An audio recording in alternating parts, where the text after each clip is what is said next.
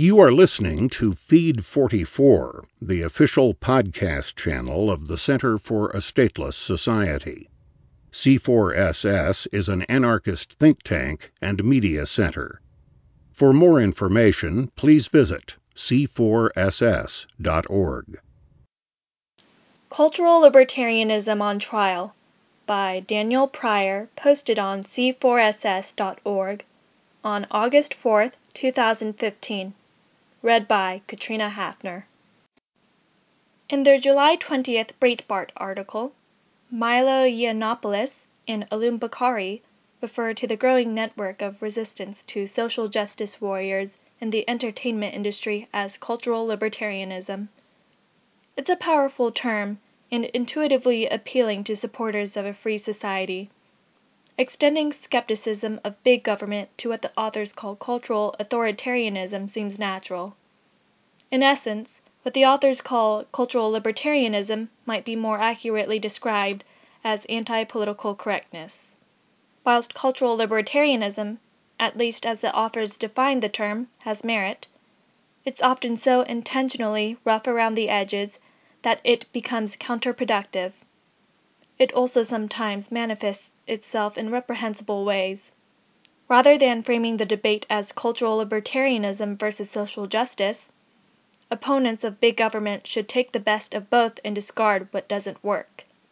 Let's start with cultural libertarianism's positives. It tends to be profoundly hostile towards anti-discrimination laws, and rightfully so. As Jeffrey Tucker argues, anti-discrimination laws represent an authoritarian approach to social change. They trample on free association and withhold information from consumers who may wish to avoid trading with bigots. In short, anti-discrimination laws push bigots into the shadows.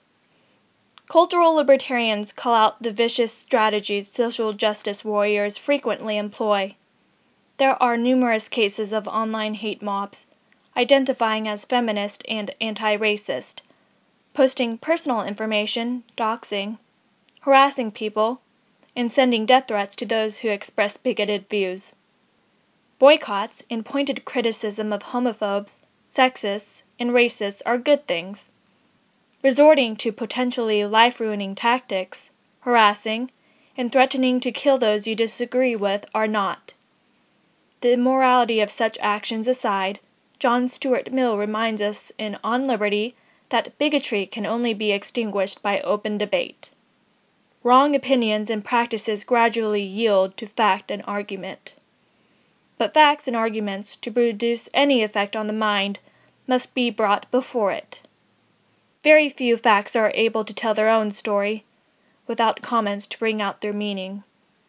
Despite their opposition to the social justice narrative, cultural libertarians frequently draw attention to issues facing marginalized groups. Those of us who are concerned with structural oppression could learn a lot about intersectionality from cultural libertarians. For example, feminist concerns about UK lad culture frequently ignore class considerations. Empathy for low-income males is usually lacking in a social justice movement that claims to concern itself with disadvantaged groups. But there are serious problems with cultural libertarianism too. Its proponents use doxing, harassment, and death threats, just like the social justice warriors they criticize. This behavior is far too often motivated by cultural libertarians' blatant misogyny, overt racism, and callous enjoyment of trolling. Moreover, cultural libertarians are generally blind to structural oppression. They tend to view oppression as a phenomenon occurring on an individual or small group level, ignoring its systematic manifestations. Racism, sexism, and other cultural ills can't be eradicated without an examination of the power structures within the world's governments, media, criminal justice systems, and other institutions. Looking at the libertarian blogosphere, a neutral observer would be forgiven for thinking advocates of free markets have lost their way by failing to address non-state forms of oppression. The controversy surrounding Rihanna's recent video demonstrates this problem. Brendan O'Neill's Reason article on Rihanna's video is a prime example. His criticism of any attempt to politicize pop culture is based on the false premise that art exists in a vacuum. The valid points O'Neill makes about the aggressive tone of some cultural critics are drowned out in a sea of scorn for anyone remotely interested in the morality of music videos.